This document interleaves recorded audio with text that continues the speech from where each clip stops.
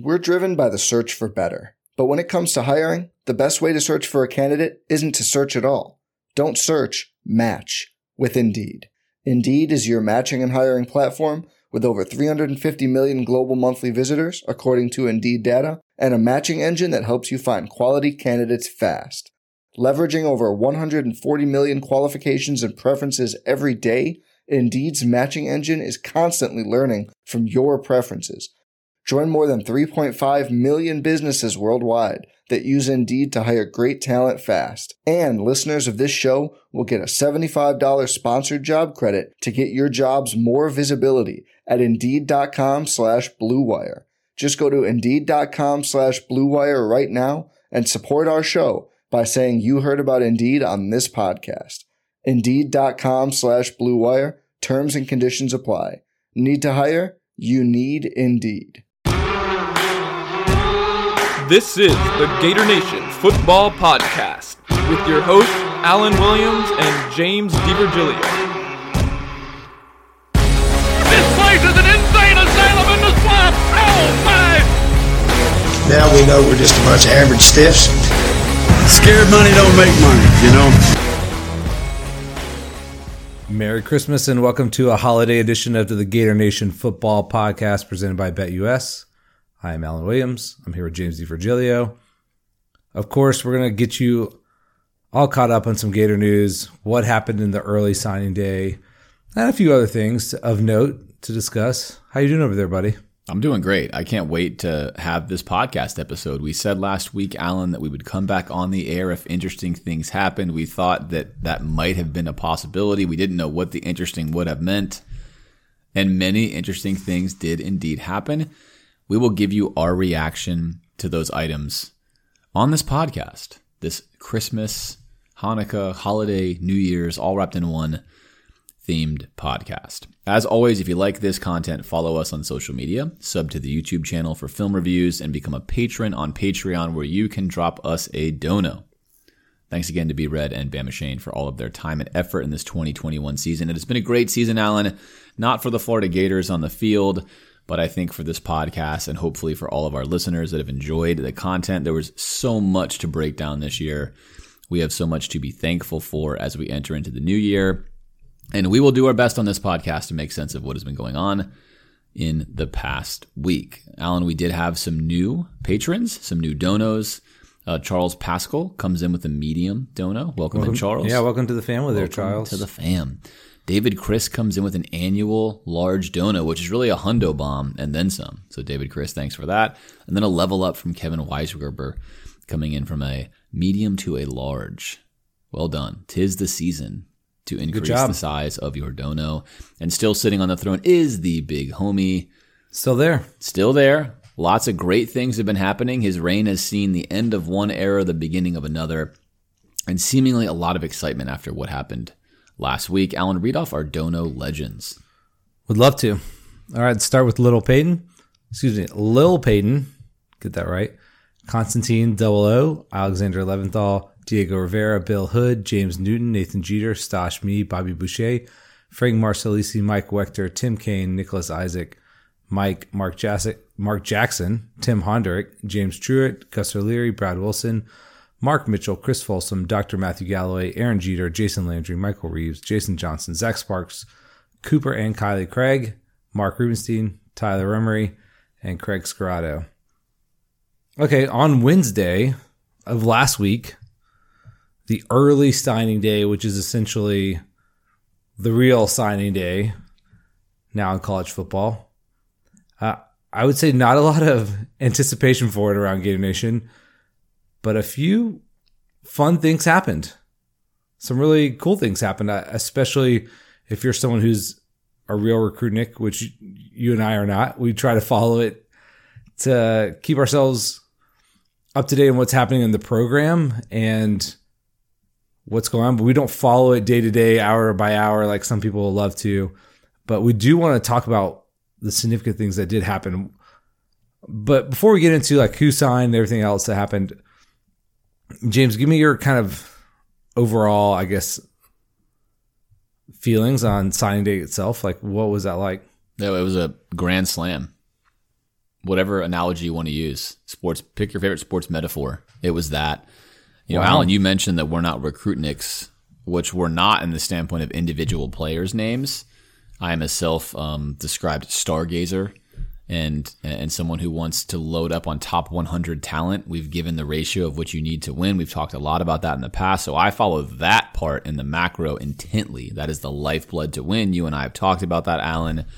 And this was step one. Billy Napier had prepared us, and we prepared you on this podcast last week for not a lot of early signing day activity, because that's what happened at Louisiana. And also because Napier himself said, hey, don't expect probably a lot of activity. Now, that's wise words from a coach who, Alan, I want to really hammer this part home, didn't have a relationship with any of the surprise signings he landed on early signing day. And that is what makes what Napier did, in my opinion, so incredibly remarkable. So much so that many recruiting sites and national media organizations listed Florida as a top 5 winner on the day for early signing day, something that would have been unthinkable or unimaginable given the way things felt and even the way Napier was preparing us. So for me, this was a 10 out of 10 early signing day period, indicating that Napier does in fact have that recruiting plan. He is somebody with a process and a system, and it's already yielded results. Of course, it is very early, but again, in just 10 days, he's accomplished what we're going to lay out here in detail in a few minutes. Remarkable stuff. Yeah, I think I had my expectations very low, partly because of what Napier said, but also because of just where Florida was at coming into it. Not seemingly trending for anybody or even anybody on the board. And a lot of really good surprises, right? So let's start with the headline. 5-star safety, Kamari Wilson, who's from IMG Academy. I'll talk about that in a minute. Comes in. I don't know that anybody had been talking about him to Florida. Most people had him going to Georgia. So that's one thing we can say right off the bat, that went to head to head for a guy that, for all that we can understand, Georgia really wanted. Beat Georgia for that prospect. Shamar James, which might be a familiar name, top 100 linebacker who had been in the class, decommitted, comes back in. He's a top 60 guy, really. I mean, he's way up there.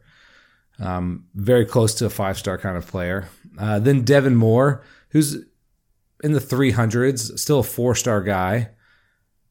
Was committed to Notre Dame at some point. They land him. And those are the 3 big names that popped for the Gators that day. Also, in this class, a top 100 guy, Chris McCallum, who very weirdly committed in between Mullen getting fired and Napier getting hired. So a guy who obviously really wanted to be a Florida Gator no matter what, which is a guy you kind of want in your class if he's going to be that committed no matter what. So, the IMG thing is funny too. Let me just go ahead and mention that. If you're not familiar with IMG Academy, it's basically like a sports factory down in South Florida where it's a kind of like a athletic prep school. I mean, it is a high school technically, but its focus is on athletics, essentially. People from all over the country come there. Florida had really, I think maybe had signed one IMG recruit the entire time. It's kind of this IMG curse. Florida never gets these guys. And Napier comes in and gets them. Now, the reason that it's hard for Florida is not the default school for these guys. Most of them are not Floridians. They're from Ohio and they come down to IMG for a year or two. They're not necessarily going to be like, a Florida lean just because they go to high school here. But they are top players in the country. And they were not coming to Florida. And in Billy Napier's first few days on the job changes that trend. So just landing those 3 guys alone is super impressive. Thoughts on that? Yeah, I mean, Florida has never signed a 5-star from IMG. Oh, never. I think only one guy total. And Dan Mullen signed one, which is a 4-star, but that's unreal. And again, like you mentioned, it is a national, prep school. I grew up in Sarasota, Florida. I went to Riverview High School. And growing up, IMG, when I was a kid, was really synonymous with Bolletary Tennis Academy. And then they began to have this idea of creating the Bolletary of all sports, which became IMG, which it is now. But it's, 30 minutes from where I grew up. Very familiar with it. The fact that Florida had been unable to create any kind of traction there is surprising. And the fact that Billy Napier came in on day one and basically said that I'm targeting the state of Florida and I'm also targeting IMG, which tells you if all the best recruits are there, we need to develop relationships to the point to where if these guys are undecided, Florida is right in their backyard. They need to come for a visit. They need to be here. They need to get involved. And obviously he did that. It should be a boon for your school, not like a disadvantage. It's certainly not a disadvantage, and it has been, which again makes no sense. So you're landing the number one safety who was pegged obviously for Georgia. So you're stealing one from Georgia. Head-to-head recruiting battle early on, 10 days in. Just really good stuff. Really, really good stuff. Florida's 3 top 100 signing day additions. Now these were not Alabama, A&M, etc., right? They had a bunch of other guys already committed. These are the on that day, who do you commit to? Florida's 3 top 100 tied for the most in the country alongside A&M and Alabama. Now, A&M is in the midst of a historically good class. A reason why I've said all along I think Jimbo Fisher can win at A&M. There's a reason why he passed this 3-year test. There's a reason why he did well at Florida State. But that puts Florida ranked 51st right now, Allen, which is nothing to look at, right? But there's an entire couple of months in front of us. We'll see where they can close. But here's what matters. With those 3 top 100 players that Florida signed on signing day, Mullen would average 4, not average, he would cap out at 4 top 100 players per cycle, often with one of them transferring before they even played. Sometimes he had 1, sometimes he had 4, sometimes he had 3. Napier already has 3, and he has half a class built. Well, he has 4 with McClellan in and there. 4 with McClellan, yeah, right. So he has 4. So he already is at the most that Dan Mullen ever had. It's been 10 days, and the only guy he had a prior relationship with, the only guy, was the 3-star lineman he took from Louisiana. So that's unreal. Now, is it done? No. Has he proven he's Urban Meyer at recruiting yet, or is he any of those guys yet? Is he Jimbo Fisher? Is he Nick Saban? Is he Kirby Smart? Not yet, but this goes to something you and I have talked about from the beginning. When you hear any media member or really any pundit start to make excuses for Florida coaches for not being able to recruit, those will ring hollow with this podcast for good reason. It's not like all of a sudden Florida's a different place. Yes, they have the facility coming. That's great. Dan Mullen was not going to land these kind of guys. And the facility was still coming, and he was established, and he had won some games, right? Recruiting is a skill. It's a process. It is an art of war, if you will. And Napier has hit the ground running as best as he possibly can, which I think it did, give a lot of Gators fans some serious momentum and good vibes early on coming in. Now, here's one more bonus I want to put on this holiday flavoring, if you will. Napier has talked about the character of each one of these guys he's pulled in rather extensively. It's the first time that I've heard a Florida coach talk so much about the character. Here's what kind of guy this is. Here's what this guy values. Here's what his family's about. Here's what kind of man this person wants to become. That means a lot to me because I think football teams largely are going to be extra successful if they have good character, if they work well together, if they're coachable, right? And I love that Napier is not just saying it. Coaches will talk all the time about a guy's work ethic and character and whatever. But Napier puts so much emphasis on it. It's refreshing, and I love it. And it's really nice to hear that I think part of his selection process is I'm going to stargaze, and I'm also going to try to find the guys with stars that have character, that fit my system, that fit how I want to run my football team. And so for me, I could not be more pleased with what I've seen so far in the first 10 to 14 days of the Napier recruiting era. Yeah, I think it's interesting the way he went about this, because this was really important. He could have not landed these guys. I don't think anyone would have blamed him, but I did some, scrolling through the, 247 composite of the, kind of player rankings.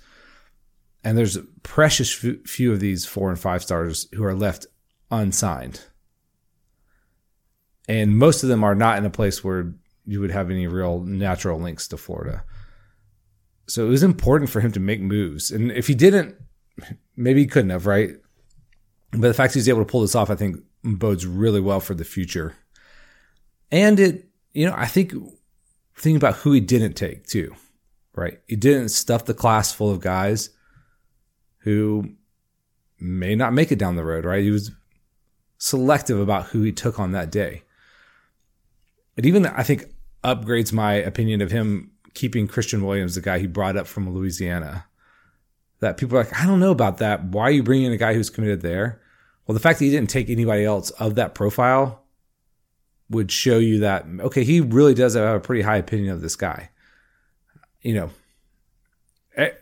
Alabama and Georgia will take a 3-star guy. Now, we have lots of 3-star guys in this class, but if Georgia takes a 3-star guy, you would think, okay, there's something they really like about him because they're not really taking more than 1 to 2 of these guys, right?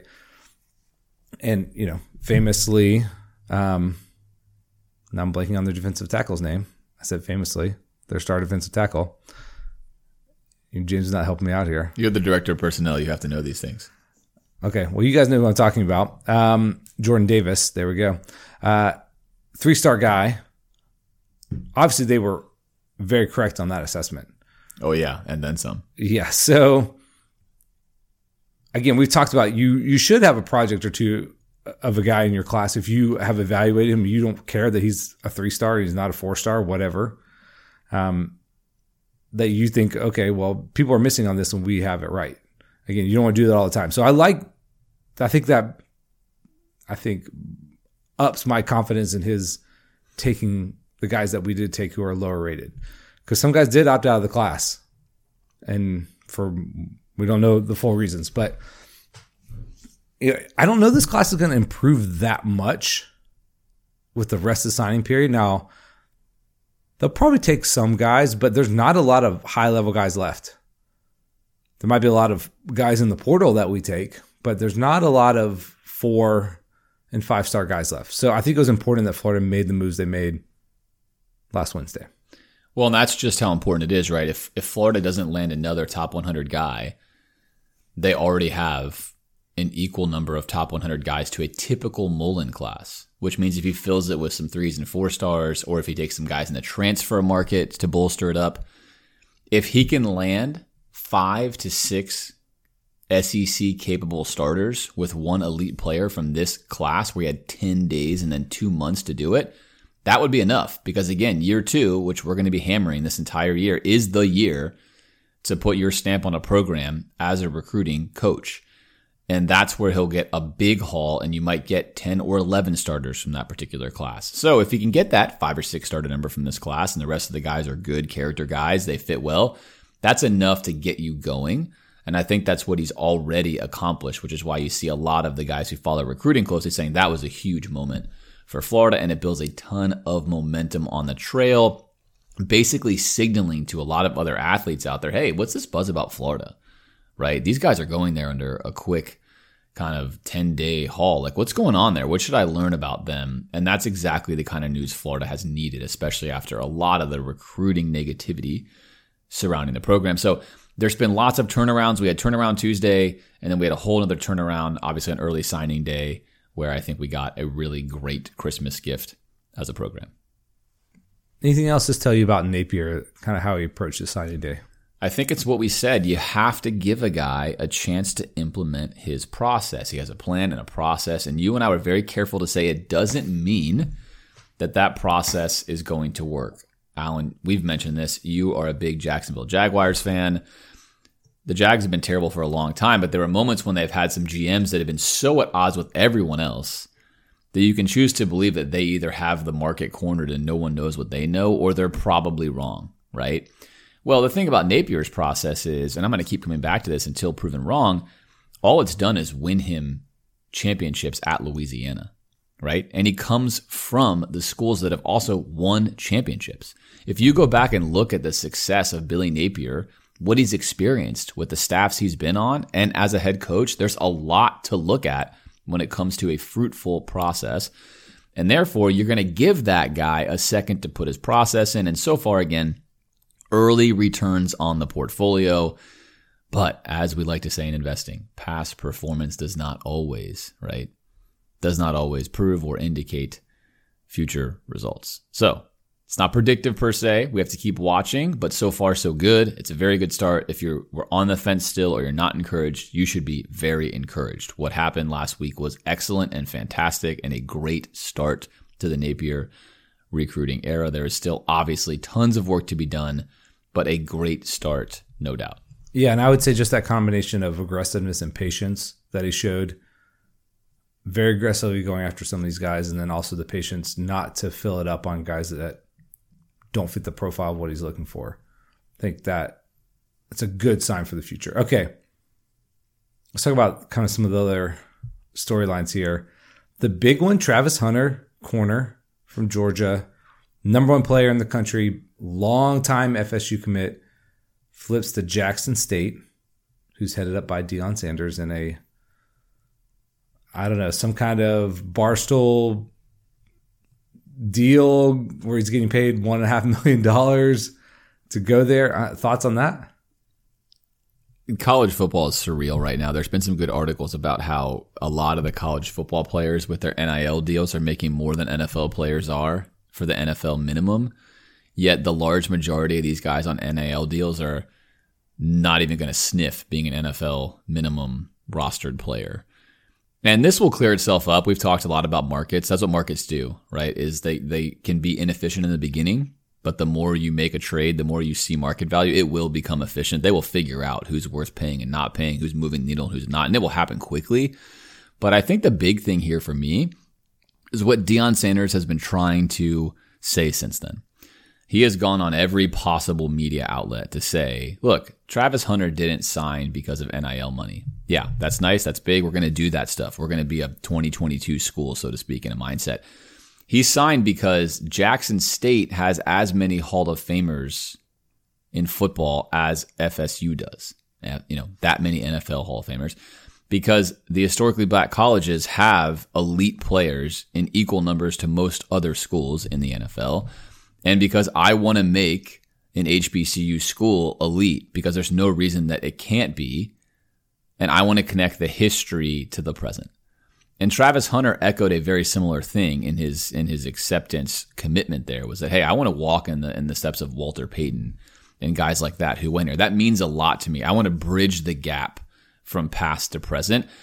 And that's a great story. It's a great recruiting pitch. And if that's genuine and authentic, what it feels like it is right now from Deion Sanders, that could have some legs. I certainly prefer that story significantly to a money grab from Travis Hunter. Time will tell which one it is. I don't want to say, hey, that's a money grab. What's he doing? And I don't want to say he did it entirely because of that. I'm just going to bring you what Deion Sanders has consistently been saying. He's chosen not to go out and say, if you choose Jackson State, you're going to get so much NIL money. He's really tried to go the other way and connect it to something bigger. So it's a story to keep an eye on, but nevertheless, Alan, a momentous and rather incredible commitment from this kind of guy, where it's got some people saying, could this hurt his NFL future playing against subpar competition 3 or 4 years in a row? Does this matter? Is this something that's going to change football forever? I think the answer to those questions are no. You're going to sometimes have these anomalies where things line up and they fit, and that can occur. I don't think this is going to begin a wave of a lot of players wanting to go to a school like Jackson State. Yeah, we'll see if both or either Hunter and Deion are there next year. So we'll see. That's a big take. Well, I mean, Deion can get an upgrade in a job as well. He could, yeah. That would make the null and void statement of him really wanting to be at an HBCU to bring it to prominence. Yeah, well, people say a lot of stuff. They do. That's what we're kind of illustrating. Is I don't know. I don't want to totally doubt his sincerity, but Deion Sanders is known for talking. Oh, I agree. That's what we're kind of presenting. Is it's like you really can't know where he stands. He's pitching a nice story though. It was big news though, and it really kills FSU. I mean, that was the centerpiece of their class. A lot of momentum for them having that guy on board for that long. Now, it did help them along the way. They accomplished a lot of things just by having him in the class, even if he didn't ultimately sign them there. But, yeah, it's going to show up on the field when he's not there. Yeah, and FSU, good counterexample here just quickly, right? Florida is now all of a sudden receiving this tremendous positive buzz And Florida State is going in the complete opposite direction. Now, a guy who had a lot of success at Memphis and Mike Norvell, a guy that when he was hired was like, this is not a peak level excitement hire for us, but we thought it's viable, it could work, is looking like as the 3-year test comes to its final year that it is not going to work. There's nothing there indicating that they are where they need to be. And Florida State fans, I think, are rightfully pressing every panic button they can because things do not look good at Florida State. And it looks worse when you get Florida trending up with Napier, and then you get Miami with Cristobal, where they know they're going to get recruits. All of a sudden, Florida State, it seems to be really falling behind. For sure. Okay, any other thoughts on the other stuff that happened on early signing day? Just keep an eye on the SEC and how they get so many talented players. And again, if you're someone who thinks recruiting doesn't matter, it matters. There's a reason why the SEC is best every single year. There's a reason why all the best coaches want to be here. The talent is here, and that's where the players want to be, and that was proven yet again on signing day. And don't sleep on the fact that Jimbo Fisher is overtaking Bama right now, even if it's just for a year. He's winning those recruiting battles, and A&M's monster class right now in the wings. Yeah, and there's still a couple guys, top 20, top 10 guys who are, I don't know if they're projected to go there, but that is the most likely outcome that they go there. I mean, they're been trending towards like greatest signing class or greatest recruiting class of all time kind of thing in terms of the numbers and the ranking. They have a ton of guys in the class, so that kind of moves the needle in that direction. But I don't know if they can repeat that. But this is the first time someone other than Alabama or Georgia has won the quote-unquote recruiting title. Now, again, it's not over. There's a secondary signing day, real signing day coming up. But there's not enough people out there probably to really jumble things up too much. So, yeah, great job by A&M. And then, of course, Alabama and Georgia are right there.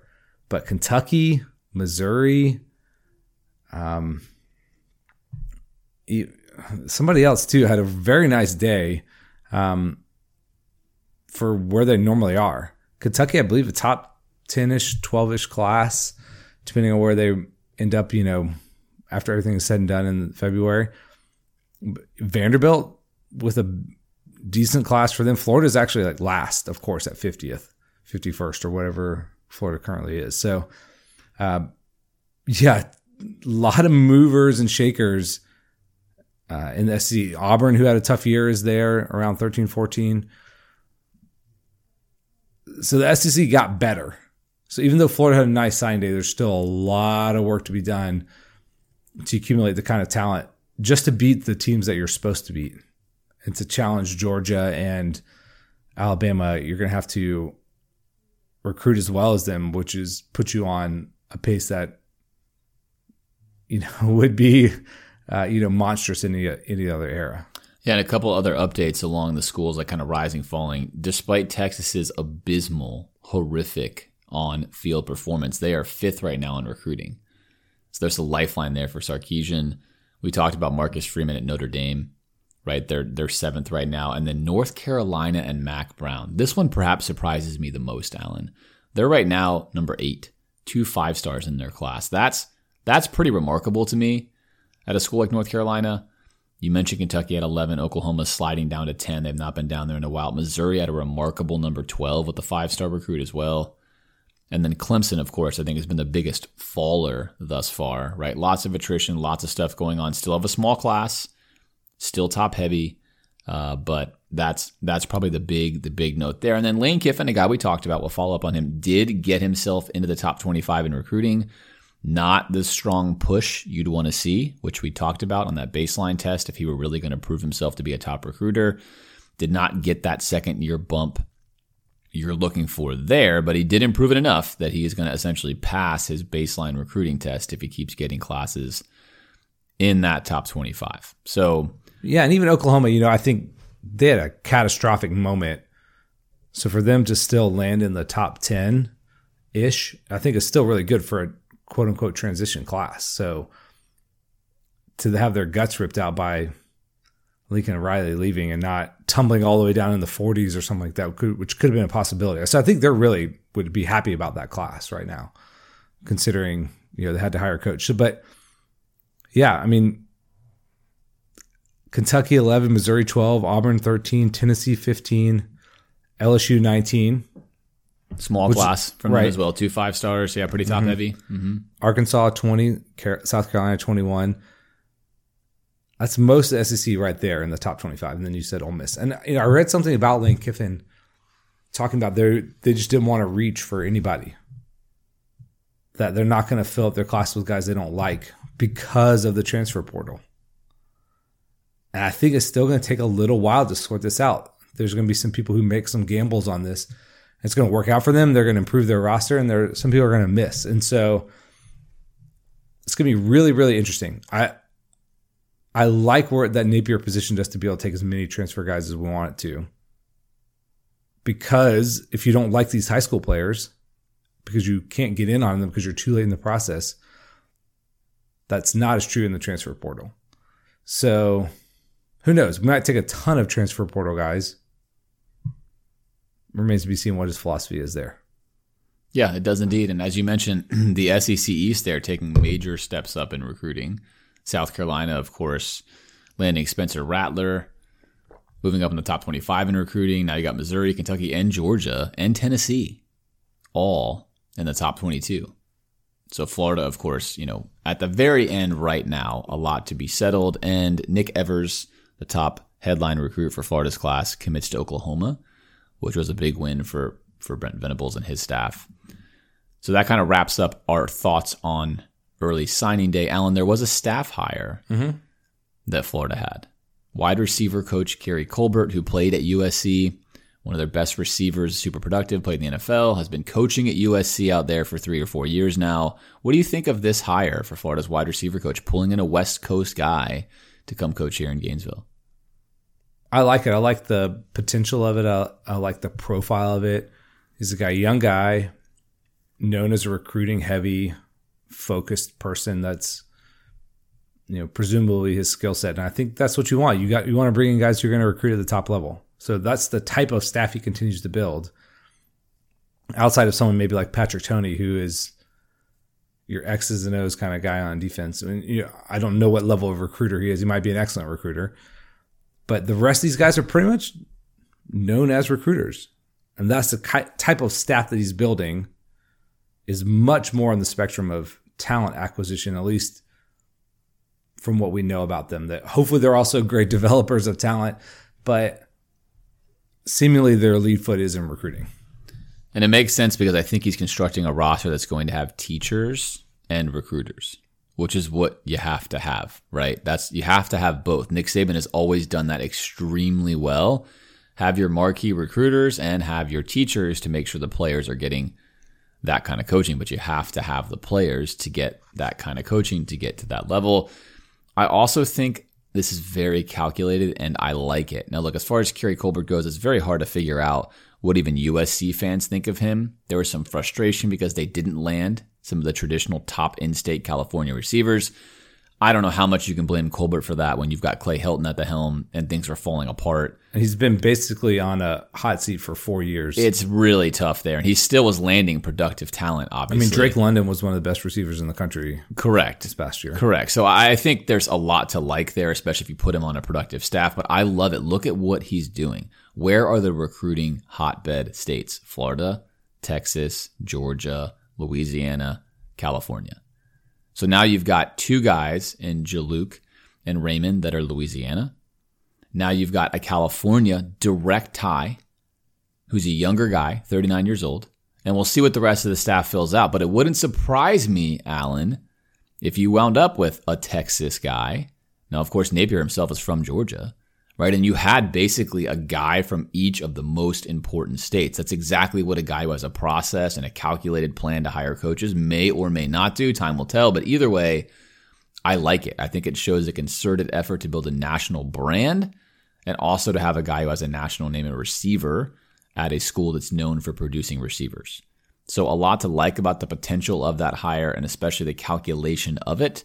So I think another box checked for, again, a process-based, system-based coaching fill-out that is occurring here at Florida. We will continue to watch as Florida still has 6 spots left to fill. 5 spots are filled, 6 on coaching on-field coaching spots are left, and they've been hiring a ton of analysts, Alan. A ton. You see it every single day. There was a joke about Dwight Schrute being announced as one of the one of the analysts hired.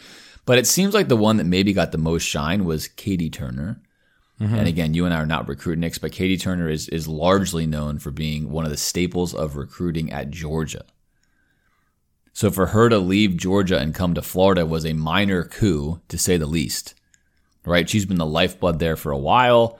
She now leaves to join Florida's staff, raising some eyebrows, perhaps. Is it just money? Is it the relationship she's had with Napier and others? Who knows? What is it?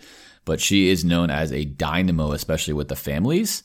And one of her comments already when she came into Florida was basically saying that don't worry, Gators fans, recruiting season is always in season. Yeah, a little nod to the staff before, which I kind of enjoyed that. But secondarily, I love the fact that they have a head of recruiting innovation. Of course, I love innovation. Innovation is everything. And I love that Napier is creating a post for like recruiting innovation. I don't know what that means, but I like it. Yeah, I mean, I want to innovate. I want to be better. I want to be thinking of ways to improve the process. So yeah, so far, lots of those guys being named, something you've never seen at Florida. And we will keep you abreast of what's going on.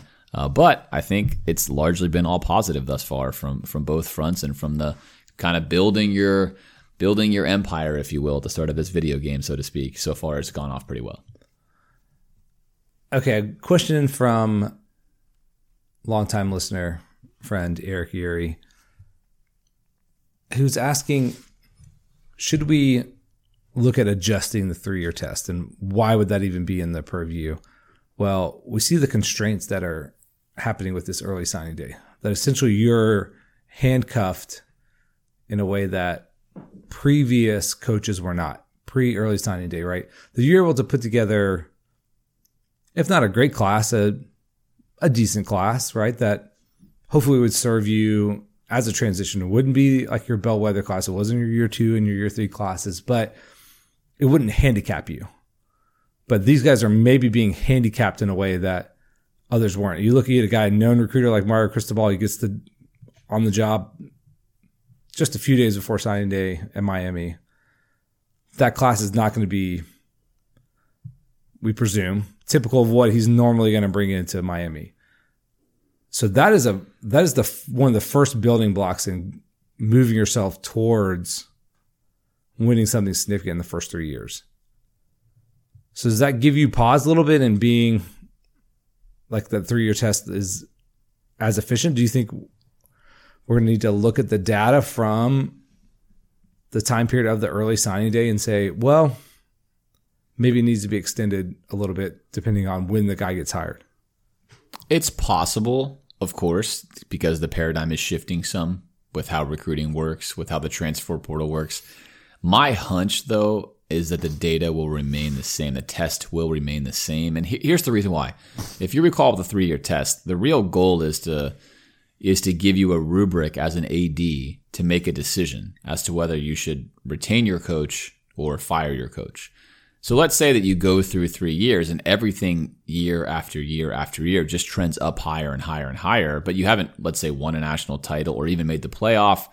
And then you look back and you think, okay, well, if that year 1 was by far his worst recruiting class and that allowed us to be a little behind, and now we're heading into year 4 and that's shaping up to be a great recruiting class, it's even higher than year 3 was, of course you hang on to your guy, right? You don't just say he'll never win, because maybe you say, you know what?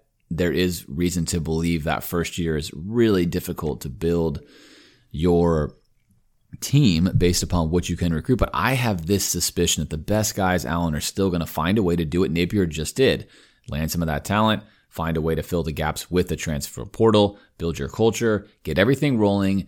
And by year 3 on the field, I think they're still going to be extremely competitive. I think it's going to be very hard to find a guy who's just not getting it done that happens to make it work in the 4th year because of that lost recruiting year. But I certainly allow for the fact that times are changing. Billy Napier 10 years ago would have been able to come in and potentially sign a top 5 or 10 class with 3 full months to go. That's a virtual impossibility depending on what the previous coaching staff has left you. So that is something that needs to be looked at time will tell. I think we will begin to take a look at how that works out. But I still suspect, like I mentioned before, that 3-year test is going to probably hold true because of what you see the best coaches do in their year 2 recruiting class, and they put the culture in, they get everything else going. It just doesn't seem to take as long as perhaps we as fans sometimes think it would to get these engines going. But again, time will tell, especially with NIL budgets and in the hyper competitiveness of the SEC. There's only so many of these guys to go around. You could make an argument that maybe the SEC needs a 4-year test because it's going to be that competitive versus other conferences. Who knows? We'll find out. But for now, I'm going to stick with the 3-year test until enough data emerges to suggest that, hey, we need to wind up pumping the brakes. And again, just keep in mind what it does. It's really telling you at the end of year 3, is this a good or bad person to keep? And sometimes it's very clear this person's just not trending in the right direction. Other times, it's a wait and see. Take another year. It's fine. Nothing wrong with that. Well, the tool, I think you roll over the tool doesn't rule you, right? The metric is like, I'm in charge of the decision, not the 3-year test, right? So you're allowed to look at it. And I think what it removes historically is some of this is unknowable until like 4 or 5 years. And that's generally not the case. And again, I think a smart AD will look at the changing landscape and say, what is the position this guy inherit? Especially somebody even at Tennessee, like this is not where the program should be. When he first got hired, 20 guys left in the transfer portal. They're just going to have to give him more time to build the consistency, right? That there might be a little bit of ups and downs, but you shouldn't have like the Will Muschamp year 3 is a colossal failure type of year, right? That would be, okay, you can just go ahead and close the book there. I don't need any more data, right? Even Dan Mullen this year, we can see what happens, right? Now, if you get there and you're in year 3 and you go, 10-2, and you lose to Georgia and another close one, you just miss out on something, but the recruiting is there, everything is happening, and you go, there's no reason to make a change here. We were right there. And Georgia's the number 1 team in the country. We lost by 3 to them.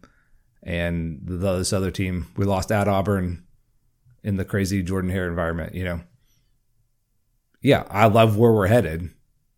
I'm going to give us another year, especially since our recruiting went from 50th to 5th to 3rd. And I'm not bailing out right now. And I think you'd be foolish to say, well, this 3-year test tells me this when there's all this new data available to me. Correct. It's a tool, what you said. I think it's one you should lean heavily on because of what history says. But as you mentioned, it is a tool. But yes, for now, definitive answer to the question is no, I'm not adjusting it to the 4-year test, but we will keep an eye on it. That's what any good, right, always seek the truth kind of mindset research person would do, is you're always taking advantage of what new data is there. Is there correlation? Is there causation? Does this make sense to alter it? But the tough part is you have to allow some of the data to roll out before you can test it, right? One thing I don't ever want to do if I'm an AD is make predictive bets based upon predictive modeling that has no historical basis. Right now, for sure the 3-year test works and it's solid.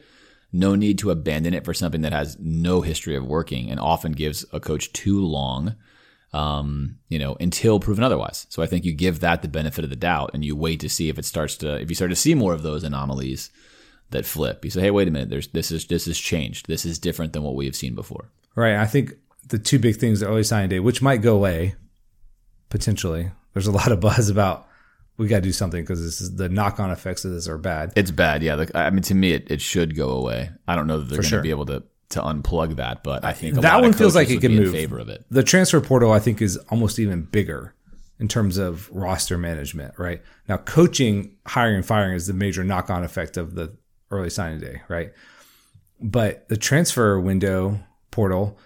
And the fact that you can now transfer without sitting out a year is going to, I think, radically alter college football. That actually, let's say there's no early signing day issue with a new coach, you could almost think about going the other way with the transfer window, is that you could maybe in 2 years improve your team enough because you can add talent more aggressively.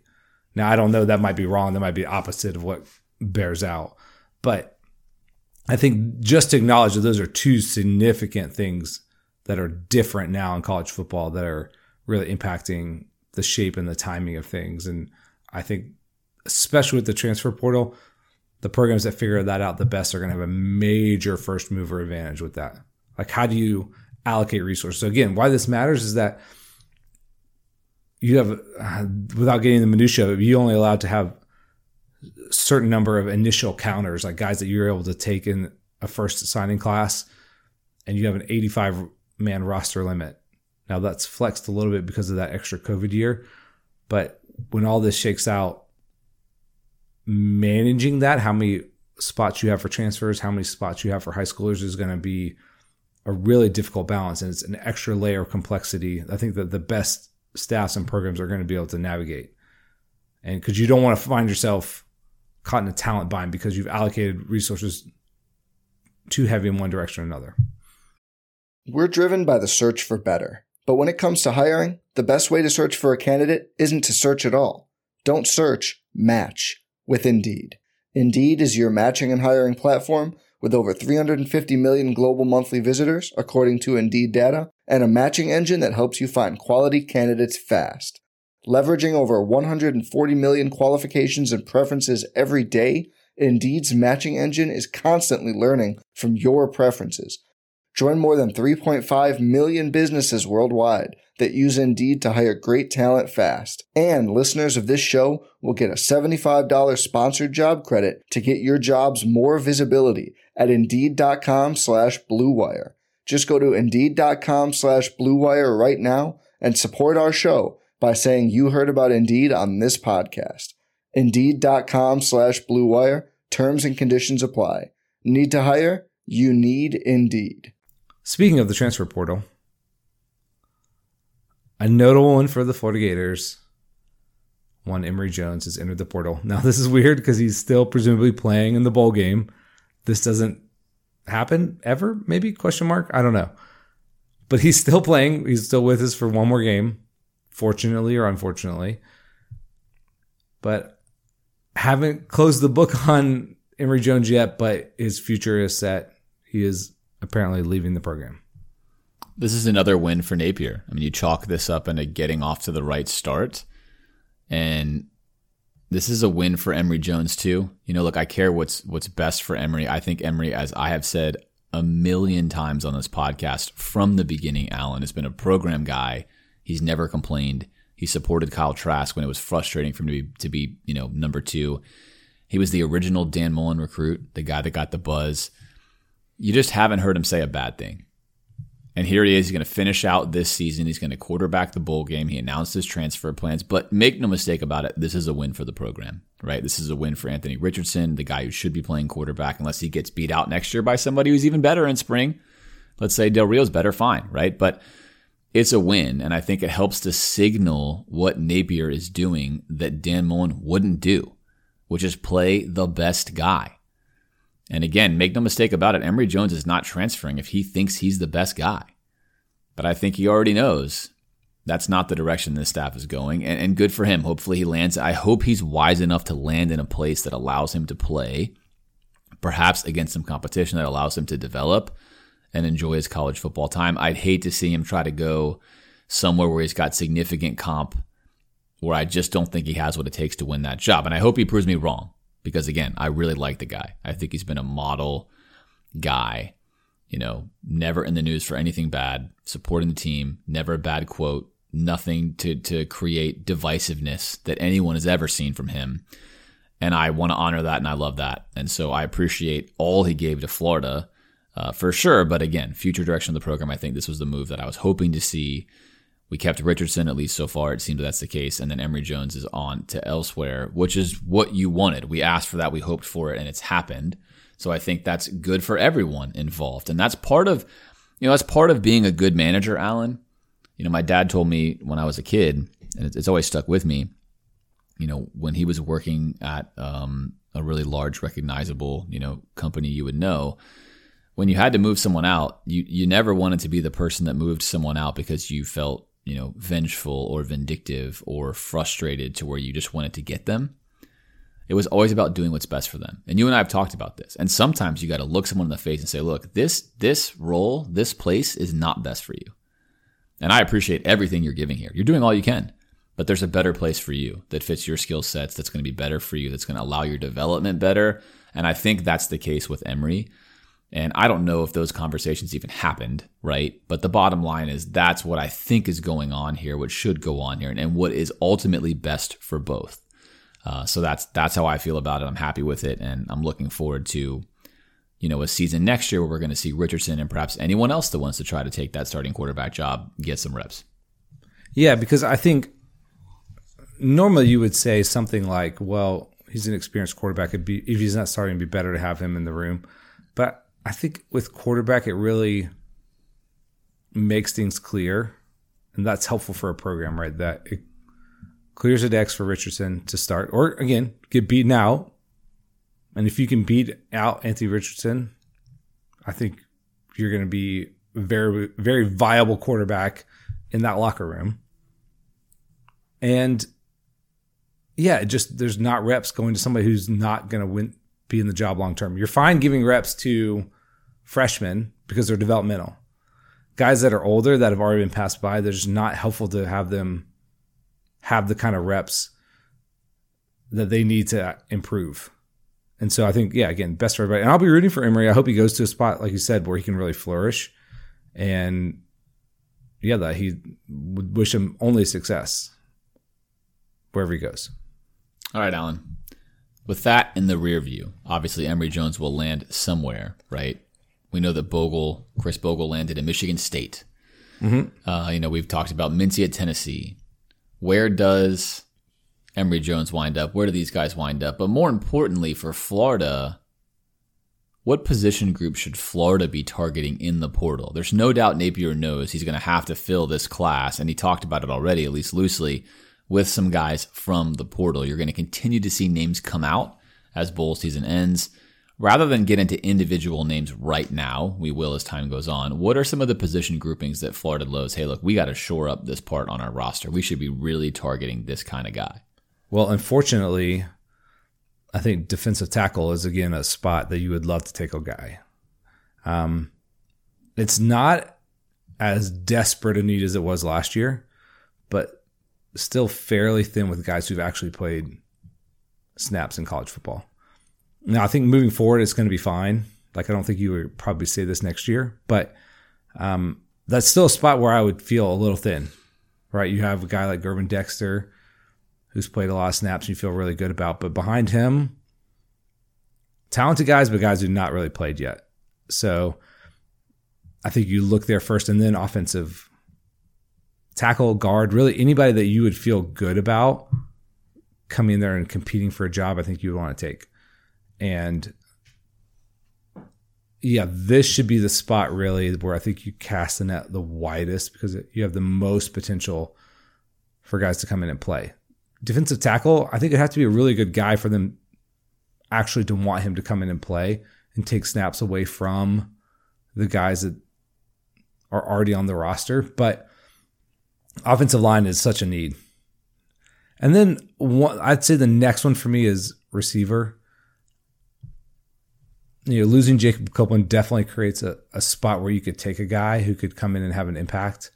I think you could even take two receivers here. Now, there's some talent there in the receiver room. I don't think it's a desperate situation like defensive tackle was last year, but you could certainly use a guy who, would up the talent quotient. I don't think you just want to just take a guy to take a guy, but that'd be a place I would look. And then maybe corner, like a guy who's had some significant snaps at corner. There's a lot of young guys there, but I mean, Elijah Blades is the guy who fits this profile from last year who, played a few games and then was kicked off the team. But if you could find a guy who had was a really good reputation, played a lot of snaps, very high profile guy who's in the portal for reasons that are, maybe coaching change or something, things are happening. Those guys are going to be out there. Can you land one that fits what you want to do? I think that'd be another place they might look. Yeah, it could be. Corners, yeah. I think you went in the right order there because corner Florida, especially with Jaden Hill coming back, should be Jason Marshall, Hill. Obviously, I think Helm is a significant step beneath those two, but he got better every single snap. But knowing that Napier likes big corners, which I love that, by the way. I love that he looks for 6'2", 6'3" corners. I think that's the modern way to recruit a corner. I'm all about it. But the offensive line, I think, is going to be his primary focus, as you mentioned, and as it should be. And that's actually a great thing because it's right into his sweet spot, right? Louisiana has somehow put more than one guy in the NFL as an offensive lineman in the past 4 years, which is, don't sleep on that. That's incredible. So I think if you're looking across the country, you might find a guy who's not coming from a Power 5 school per se, but you like him a lot. And he's played some, you've seen his film, and you're like, hey, look, I've put guys in the league. I think you can start for this team and you can help me. That's crucial because, look, Florida's going to be running, again, this wide zone system. It's versatile. It requires good lateral movement. It requires quickness and intelligence. It's a complicated system. I think the best thing here is he knows what he's looking for. I don't think you're going to see Napier just take linemen to get bodies. I think he's going to try to take guys that can contribute. And you mentioned that. That's the key. They have to contribute. And the tough thing about O-line is, and this is the problem Florida's in, and we've been stuck in this, is you have to build that position group to get 9 or 10 quality guys that are there. And we've been nowhere near that. And he knows that. He talks about winning at the line of scrimmage. Same thing is true on the defensive line. I think he's going to heavily focus on that line of scrimmage and knowing that's Florida's biggest weakness, especially on the offensive side, but also on the defensive side to make sure he's got maybe a little bit of depth in there in case you take an injury to Dexter, right? Can you get another guy who's played a lot so at least you have that guy on the field kind of enacting what your coaches want? So this will be interesting to watch for sure. And I like your mention of receiver, Alan, as well. I think if you could get a Van Jefferson kind of guy, I mean, think of what Van Jefferson did for Florida. Totally. Look at what he's doing in the league. If that kind of guy is available, of course you take him, and Florida should be extremely interesting to that kind of guy, especially because, as we've said, Napier is running such a pro-style offense that you come into this offense and you are going to be NFL ready out of the gate. With what they're running, how they run it, you run a lot of 2 receiver sets, which the NFL does as well. There's a lot to like as a receiver that you can sell to them and say, look, here's what I envision you at in this role, and here's how we throw the football. So I think he's got a lot to sell. The question is what kind of talent happens to come into the portal, which he can't control. Who is actually available, who's coming into the portal, do you like their character type stuff? So that he can't control. So we're going to see what's in the inventory, so to speak, and then what he chooses to do. But I think a lot is going to happen here. Right, in high school, obviously, you're starting from scratch, and you can recruit guys years out, right? You can identify and connect with talent.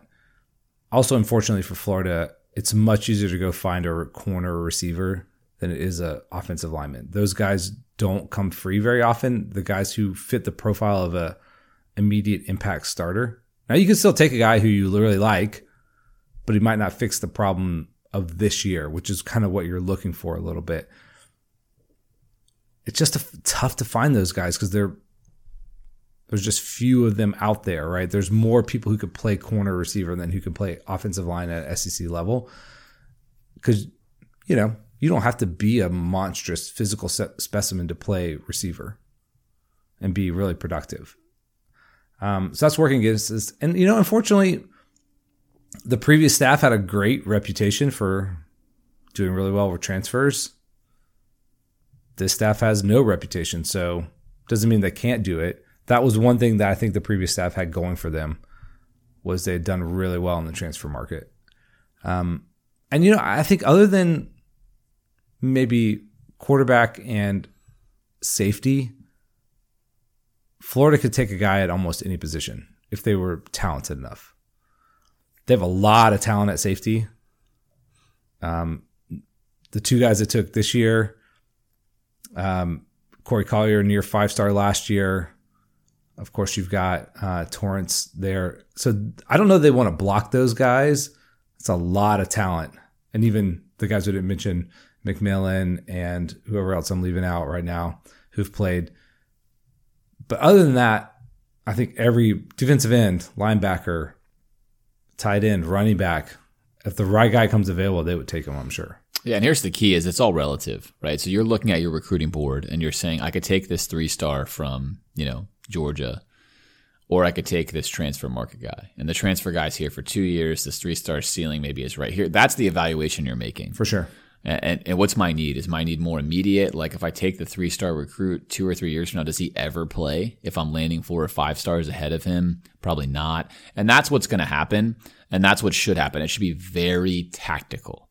Look at what's available in the recruiting world. Look at what's available in the portal world and make a decision to what fits your roster. Have a plan, have a 3-year plan. Here's how I get to an SEC title in 3 years. Here's the positions of need I have. Here's who graduates and leaves and whatever. You can model all those things out. And I believe Napier is doing that. And that's why it will be interesting to see how he handles this, because this is a difficult task because, again, as you mentioned, for Florida being Florida to have the offensive line where it is and where it has been is just completely unacceptable. And it is, as you mentioned, the hardest position group to fix quickly, and that is continued and has been a huge problem for Florida. I believe that will change now, but it cannot change overnight, which is exactly what you just said. And that's going to be the frustrating part of it. But we're going to see how he chooses to address that. So we'll keep an eye on that for you. We'll keep you updated all throughout the offseason as things occur. All right, coaching carousel. This one's from the NFL. Urban Meyer was fired. He seemingly was putting on a reality show of what not to do, Alan. He became unglued, unplugged, or you could argue this always was Urban Meyer, but in college, when you have better players than everyone else and you're winning and more control and you have way more control, things are very different. And you've heard a lot of NFL coaches say that about certain college coaches where it's like, hey, that guy would never survive in the NFL. There were a lot of questions about Urban Meyer's methods of working in the NFL. He's seemingly fallen so far from grace. You're getting people writing articles saying, would any college take him? And the answer is, of course, they totally would, despite all the baggage because of what he's done in college. But maybe not right now. Maybe right now. Maybe they'd wait a year. I don't think a Power 5 job right? probably wouldn't. And that's what I want to highlight is that's how far in this 1 year he has knocked himself out of viability. It's a remarkable collapse. For a guy who's had a lot of interesting stuff follow him around, this one seems to have really stuck, at least for the moment. I mean, I think he was the top choice for the USC job, which Lincoln Riley just took, had he not wanted the Jaguars job. I think if he had called USC, who knows? I mean, he probably should have been the top candidate there, maybe even over Lincoln Riley, although that would have been debatable. Oh, I think probably for sure, given what he's done at Ohio State and elsewhere. So this is a disaster from the beginning. I wasn't in favor of it. I don't know if I went on record on the podcast. I didn't hate it. I was okay with it because the Jaguars have been bad, but with the position the Jaguars are in, they should have just taken the best guy available. They didn't need to take a big home run swing. But I think every choice Urban made, I had either some question marks with or disagreed with. From his coaching staff hires, I thought all of them were very uninspired or strange. It made a lot of news with who he hired as a strength coach, who was coming off a scandal at Iowa, which why would you even just touch that guy? And there's a million strength coaches out there. The draft picks, the free agent signings, the way he talked about things, the way he moved through the world. Again, you can be successful. You don't have to do it exactly the way I think you should do it by any means, right? I'm not a savant on, NFL linebacker coaches. It makes it sound like I'm attacking the linebacker coach. I don't even really care about that. But it felt like GM Urban Meyer was going to sink head coach Urban Meyer if head coach Urban Meyer could even make it, and obviously he couldn't. And it's good for the Jaguars. They got out from under this as fast as possible. They can get another guy in there to take a shot at building a roster around Trevor Lawrence and maybe just only really a few key pieces. But still a lot of cap room, still a lot of resources there. I don't know. I don't know if this was the most predictable thing, but it certainly was a large slice of the probability. Yeah, probably not this quickly, but yes. And also probably best news for the Jags, Alan, is that it looks like they are not going to pay him any of his remaining contract. So that just saves the organization money. Of course, it really just comes right out of, right? Shad Khan's pocket. It's not like college where you got boosters on the hook. But either way, if you're going to fail with your experiment, you'd want it to be as fast as possible. And 1 year is basically as fast as possible in the NFL. Clearly the right decision to fire him. And I'd imagine there's going to be a pretty serious house cleaning that goes on. And as you mentioned, probably a very different mindset with who they hire for this next coach to guide what you hope to be, a future franchise player in Trevor Lawrence, who's had a tricky year, but he's going to get a pass on that year because of the coaching he had. So a lot to be seen there. But again, we'll keep an eye on the Urban Meyer story, where he goes, what he does. But that's a strong fall from grace from him. Yeah, and I want to push back on the narrative that you're a college coach and then you move up to the big leagues of the NFL. I hate this. It's such a dumb thing. The skills are not overlapping completely. It's not like you're a coach in college and then if you're the best, you move up, right? There's some sense of that in terms of the notoriety and prestige, but if you take the top our NFL coaches, that does not mean they would be successful in college, and vice versa, obviously. Now, there's some guys who are so great they're going to be able to do it, move back and forth, but I don't think Bill Simmons is a big offender of this. Maybe this is why I'm talking about listened to him for a long time. But yeah, I don't think that means that Urban Meyer is less of a coach. His skill set is almost entirely as a college coach. And there's guys in the NFL I think who've been very successful who would fail miserably at the college level. And they have. You've seen that throughout history. And yeah, it's not minor league baseball. You're not playing the same game on the same baseball diamond moving up to the bigs. It is a different game, and game meaning the skills you need. And that's a correct observation. Some guys have both sets of skills where they can do it in both leagues, and most guys do not. And I agree that one is not necessarily better than the other one, Alan. And also by definition, college coaches do not have to be, on average, as tactical as an NFL coach would have to be, because those are the differences between each team are tiny. So, the best coaches get that little extra difference out. But make no mistake about it, the skill sets are very, very different. And again, all you have to do is look at how many NFL coaches have not succeeded coaching in college football at even a moderate level to let you know that it is not, as Bill Simmons is saying, the minor leagues for the big leagues in the NFL as far as coaching gigs go. Okay. Let's talk about TickPick. If you're trying to go to a game this holiday season, well, check out TickPick. That's TickPick, the original no-fee ticket site, and the only one you'll ever need is your go-to for all tickets for NCAA football, NFL, concerts, NBA, and more. TickPick guarantees the best prices on all of their college football tickets. If you can find better prices for the same seats on another site, TickPick will give you 110% of the difference in the purchase price.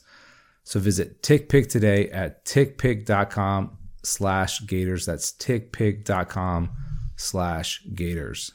Great job there, Alan. Always love you with the live reads. All right, here's one for the Cade Museum. We've talked about it each and every week. Cade Museum for Innovation. I mentioned how much I love innovation. My entrepreneurial self thrives on learning and failing and growing and trying new things. And the Cade's a great place to go check out all sorts of fun stuff, especially for the family or for your friends. So if you find yourself in town, use our promo code GatorNation to get a buy one, get one free, either at the desk or online at the Cade Museum, which is thecademuseum.org. Alan, Coaching Corner. There's two that involve the Patriots. The Patriots played a game battling for the top spot in the AFC. I think the Pats are pretty fraudulent this year. I think a lot of the NFL scheduling has been weird. My own Miami Dolphins have basically played nobody and have won 6 games in a row outside of one good win against the Ravens. Pretty flat. Yeah, and the Pats are fine, but it's kind of, if you're playing those bottom teams, you can accumulate wins until you play an actual good team. And the Colts are actually good this year, Alan. But most importantly, Bill Belichick, a guy who obviously is maybe the greatest coach of all time, I think made some mistakes in this one. There's 9 minutes left to go in the game, and the Pats are down 13. It's 4th and goal at the Colts 7. Now, at this point in time, if it's the first quarter, you kick a field goal. The math there would be different. The EV of that is different because 4th and 7 is hard to get in the NFL. In this case, though, with 9 minutes left, he chooses to kick the field goal, which drops his win probability from 10% to 5%. I mean, immediately your chances of winning are much lower. Why? This follows my beloved rule of scores. By going from 13 to 10, you're still down 2 scores. You're not improving anything. What Belichick would tell me, and he would tell everyone else here, is it's going to be dependent upon game flow and how well their defense is playing against the Colts and what he thought the Colts might do, that he thought he was going to get the ball 3 times, essentially, and have to score all 3 times, or I would tell you, make the positive EV play there and go for it on 4th and 7 and attempt to make that score, even with a guy who you don't necessarily trust in Mac Jones and you're trying to play a different game plan. Your thoughts on not going for it on 4th and goal from the 7, knowing it's going to drop your EV and win probability when you're down 13? I think it's surprising. I would agree with everything you said there. I don't really find a path forward for choosing the field goal in that scenario outside some very specific things that I wouldn't be privy to outside Bill Belichick's mind. Now, I would leave open the chance for him to convince me otherwise, but yeah, that one feels like a miscalculation by him. Yeah, I think so. Now, with all that being said, they find themselves down 3 with 2:20 left. Now, they could easily be up 1. That's the difference, right? Had they gone for it. But they're down 3 with 2:20 left, and they only have 1 timeout. So essentially, you have a timeout, and you can stop it at the 2-minute warning, and you can give yourself the ball back with, let's say, a minute or so. The question is, would it be ideal to kick an onside kick here to give yourself 2 ways to get the ball back, essentially? You're still going to have to stop them either way. And if you do stop them immediately, they may not even make that field goal from there. So no harm, no foul. What are your thoughts on kicking an onside kick here versus kicking it away down 3? Yeah. In the NFL, I don't love the onside kick there because of the efficacy of the field goal kickers from that distance, that you might, end up being down 6, right? Which is a significant change there because you could tie the game with a field goal, obviously. So I probably wouldn't onside kick there, although I would understand the logic of it. Yeah, this is really tricky. But again, if you do the math, I think it's I'm going to make this up, but if they gain 5 yards on average over their 3 downs, that's like a 53-yarder I think they have to kick, which for an NFL kicker is like 60% make. So if you look at the EV of that, now you're down a touchdown with no timeouts and a minute left, and your chance of scoring a touchdown in that situation drops like a rock. Whereas getting a field goal, if you stop them, and you're going to have a minute left, is actually pretty high. It's a coin flip if you're a good team in the 2-minute drill. So I think in that case, and again, I'm spitballing the math here. You can find the math in this exact situation out there. I think in that case, you're going to have to love your onside kick. Do you have some spectacular play you've been running in practice that's been working? Because otherwise, you don't want to go down 6. And the benefit you get by kicking the onside kick is that you might get it, but you're going to get that nowadays in the NFL, 4 or 5 times out of 100. And you're going to give up the chance of going down 6 times out of 10 or 60 times out of 100. That seems like a bad trade-off. So I think here in the modern NFL, until they change the onside kick rule, I would also kick that away. Hope I get a stop and get the ball back on my own 30 or 35, only needing to go 30 or 35 yards myself to tie the game. I have one of the best kickers in the league. I think that's what Belichick did there. I'm okay with that one. So again, he could have been winning though. 4th and 7 conversion, he could have been up 1 in that situation, kicking off. They were not. They wind up losing. All right, the Chargers are doing some very interesting stuff. We've been waiting for this, Alan. We've been talking about it. How long is football going to take before it gets into the baseball analytical mindset? It seems like it's happening. The Chargers played an absolutely downright manically wild game against the Chiefs, in which they went for it on every 4th down in the red zone. They also went for it not in the red zone on 4th down, and the Chiefs went for it in the red zone one time on 4th down. All of this to end up in a tie, and then an overtime game where the Chiefs got the ball first, drove down, scored a touchdown, ended the game. Another NFL rule that I hate, that you don't get a chance to rebut. But do you like this from the Chargers? The first one was 4th down and 5, so it's 4th and goal from the 5. The second was 4th and goal from the 2. The third was 4th and 2 from the 28.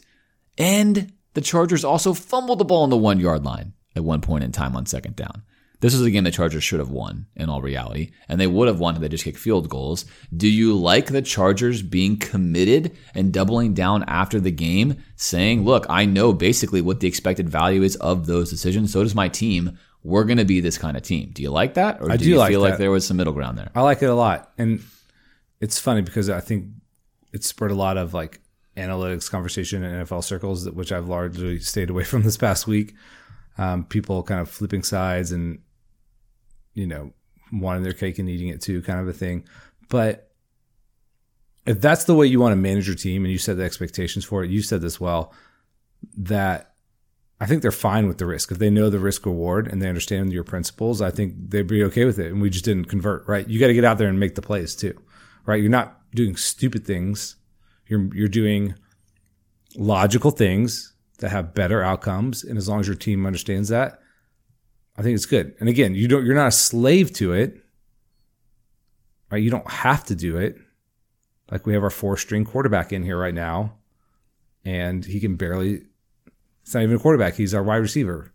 So you don't do it, right? Again, there are ways around this, but unless they're doing something that is blatantly stupid in the moment, I love it. I like it a lot because it makes so much sense expected value-wise. Let's just look at the 2 goal line situations for a simple example of this, right? 4th and 1 from the goal line, 4th and 5 from the goal line. If you go for it on both of those and you get it roughly, let's say 50% of the time, I'm making up a number, it's not actually 50%, then that means on average you get 7 points. If you kick the field goal both times, you're going to get 6 points. You can't get 7 points. You can only get 6 points. So you only have to hit on 1 out of 2. And if you like, again, this is all game situation. Do you like your quarterback? Do you like your matchups? Do you like how they're defending you? Do you like the look that you have? That number could go up to 70% of converting, or it could go way down to like 10%. And that's where coaching comes into play, right? This is where play calling comes into play. This is where understanding the game, what your opponent's going to do, all the game theory stuff. How will they defend me on 4th and 1? Those are the things that matter. On top of that, if your team has been told and they're buying into your culture, hey, we're going to try to go for the max EV. Right, that's our goal. And they're bought in. The emotional, like, crushing blow does not occur because you know you're going to go for it. So if you don't get it on 4th and 5, you don't walk off the field feeling like, oh my gosh, we gave up 3 points. You go off the field saying, this is our identity. We're okay. It's fine. It's no big deal, right?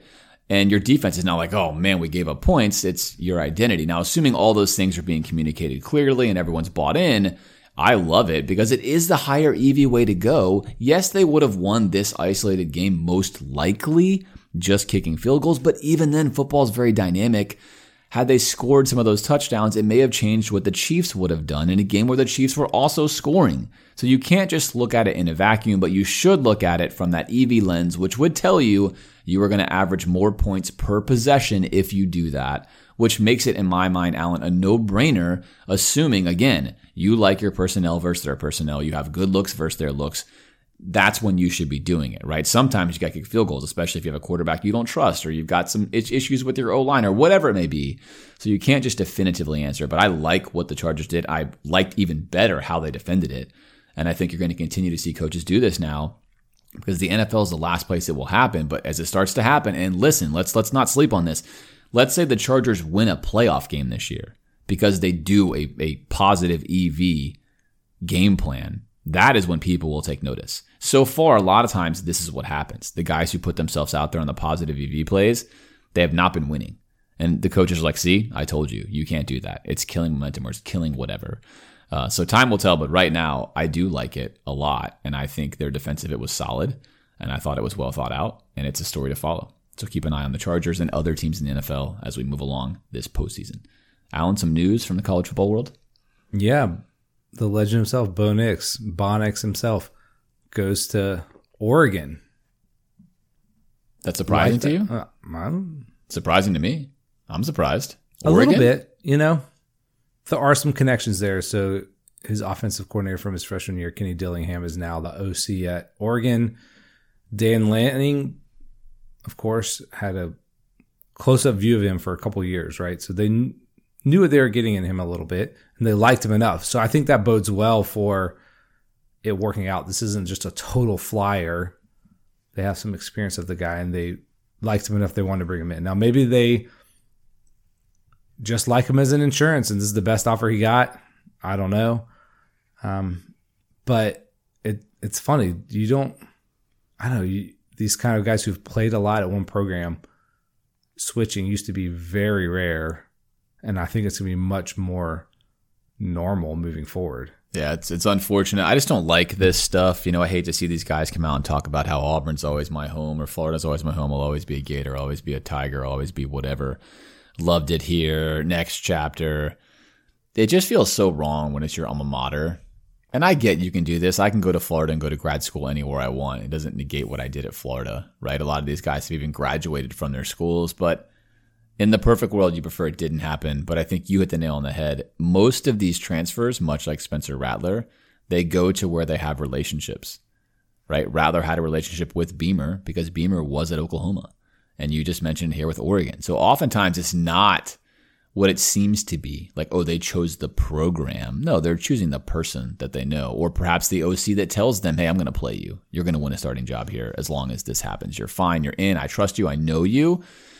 And that makes a lot of sense. That's part of a veteran mindset, is choosing a place where they already know you because you have a better chance of them playing you because they're invested in you. They've seen you, they like you, and they've already seen you. So that makes sense. We'll see how it works out for Bo Nix. I think this one feels weird because there was a coaching change, but it was last year, and there's no like incoming 5-star or something where you assume I'm going to lose my job here.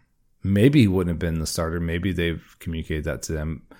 But there's times where a guy, even if you've played 3 years, where there's a coaching change and they're switching offenses that, hey, I'm going from, Mike Leach to Greg, or, Malzahn. And you're like, I got to go because I can't do the things Malzahn wants me to do, or vice versa.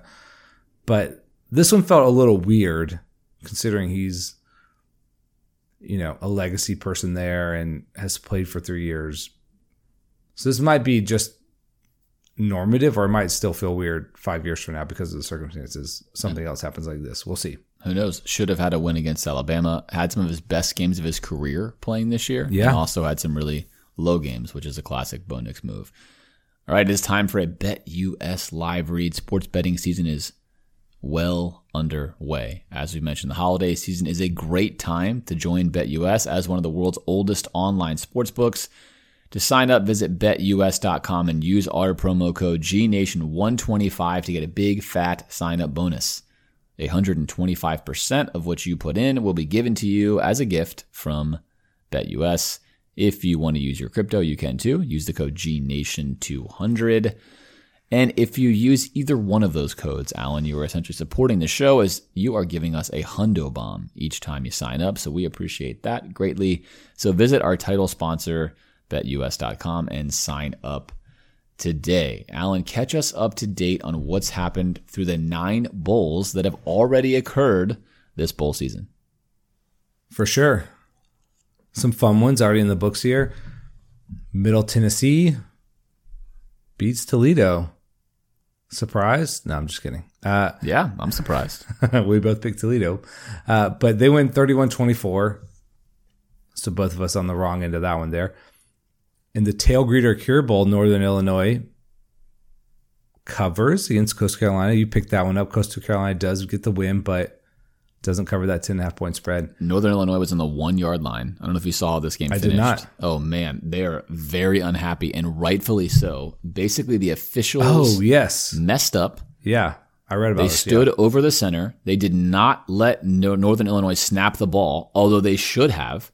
The game ends, despite the protesting, despite the fact that they needed to get back out there and give them time. They did not, and the game just ended that way. It should never have ended that way. They were down 6. They should have gotten one more play to try to score a touchdown. They didn't get it. Total absurd scenario. And it's a bowl game, which is why you're not going to hear too many people care too much about it. But that was egregious. Tough loss for the Salukis, but they do cover. In the Boca Raton Bowl, Western Kentucky, man, puts it on Appalachian State 59-38. Yeah, somebody tweeted. Somebody tweeted to us, Alan, that we would love the play, and I went back and watched it because I didn't see it, which is their running back runs for like an 80-yard touchdown and, of course, has a classic sprinter finish into the end zone, which I love. And Western Kentucky was definitely the better team on this day.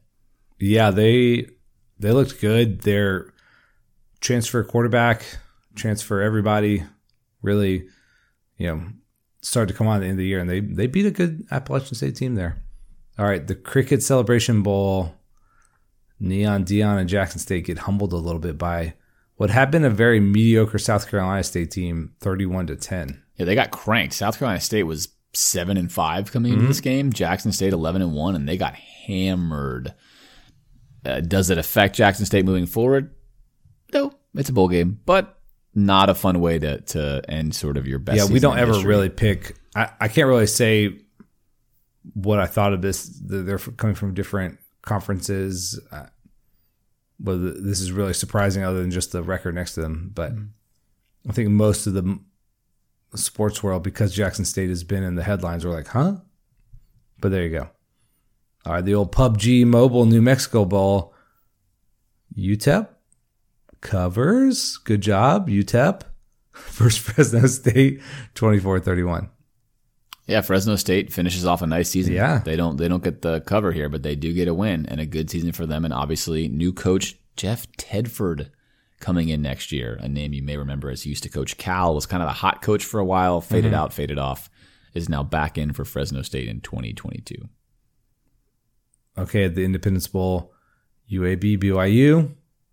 UAB, a little bit of a shocker here. They win 31-28. It's been a very tough bowling season for the favorites. If you've been noting this, most of the favorites have had a tough go of it, which is why what we talk about is I would not bet a single dollar on any bowl games anymore because you just have no idea who's going to win or who wants it more, who is showing up. And I think this early season has proven that, except for this next team, Allen, who took care of business quite handily.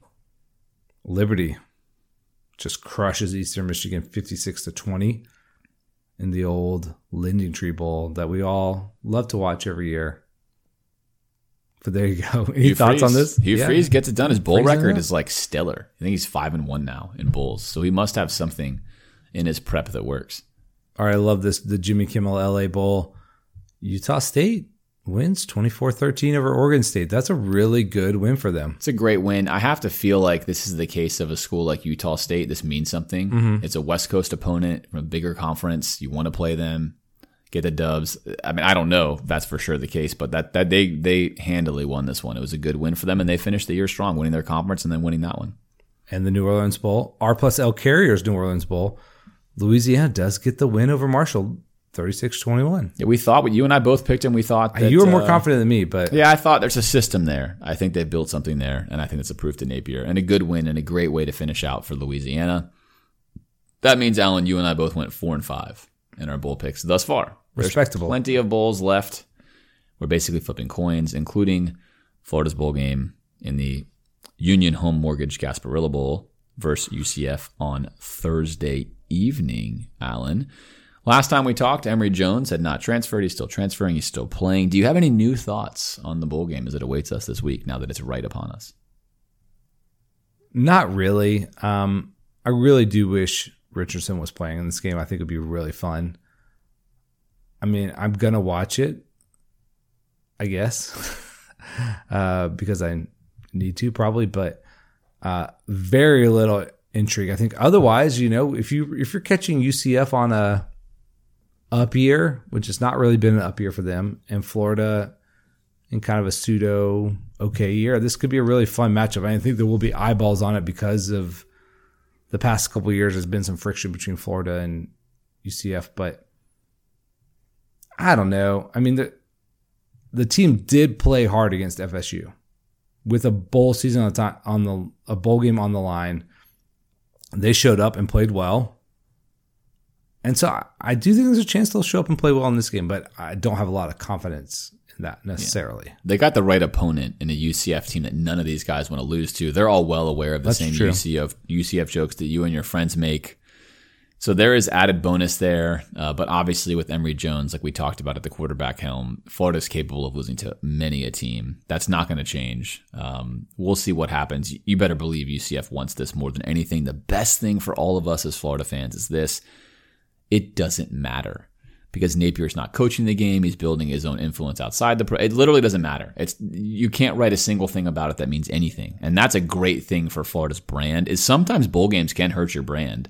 We talk about this. Despite the fact that I say they don't matter, they can negatively affect you. They can cause a little bit of wind to be taken out of your sails, but not in this case. This game is inconsequential. However, I still don't want to lose to UCF because you don't want to lose to those guys. So hopefully we don't lose. Hopefully we win in some ugly fashion or beautiful fashion. I don't really care. Just win on the scoreboard. So watch for that one on Thursday. Okay. Well, real quick, a little special thing here. We both picked UCF. We did. To at least cover. Yes. I'm going to give you an out here. Do you want to change your pick? I do not. Do you want to change your pick? I do not either. Okay. We're staying right where we are then. Okay. Fair enough. All right. Upcoming, that breakdown of Tony's defense will be upcoming. I have watched a lot of his teaching videos, and I have to say that I feel like he is a very good football teacher. He's an excellent communicator. What he's breaking down is correct. A lot of the stuff you've seen on my film breakdowns, especially when it relates to corners and things I've seen online from him.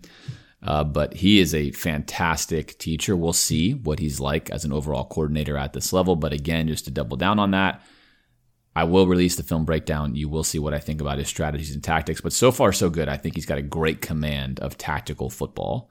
So that's nice, given that I've said on record many times, Grantham did not. He had just absolutely no command of tactical football. So we shall see. And Alan, I want to say thank you to all of you that have watched our YouTube film channel as Napier's breakdown on his offense. That's our most watched video ever. Today we surpassed. That's cool. Today we surpassed more than 13,500 views on that video, which in the world of film breakdowns is quite a lot. For college great job football. by you on that for sure. So that's really awesome. I want to thank you guys for watching it. Again, that's why we do this podcast and the film breakdown. If nobody watched it, I wouldn't do it. I don't do it for myself. So thanks for watching. I'm glad you guys are enjoying the content. As always, send us the feedback. We totally tailor the show and the YouTube channel to what you guys and girls are interested in. Alan, any other comments here before we close? Nope, not by me. All right, that's it. We'll have a wonderful holiday season. A Merry Christmas, a Happy Hanukkah, a Happy Kwanzaa, happy whatever holiday you may be celebrating. Alan and I, it'll be Christmas. Hopefully you get some cold weather. We know you guys are all over the country. Get some snow maybe. We won't be getting that down here in Florida, Alan, but hopefully you do. I've always wanted a white Christmas, never had one. So hopefully you'll have one. We will see you in the new year. Can't say exactly when yet, but we will be back relatively soon into January. We have loved providing this show to you in 2021. We hope that you have enjoyed each and every episode, and we will see you in 2022.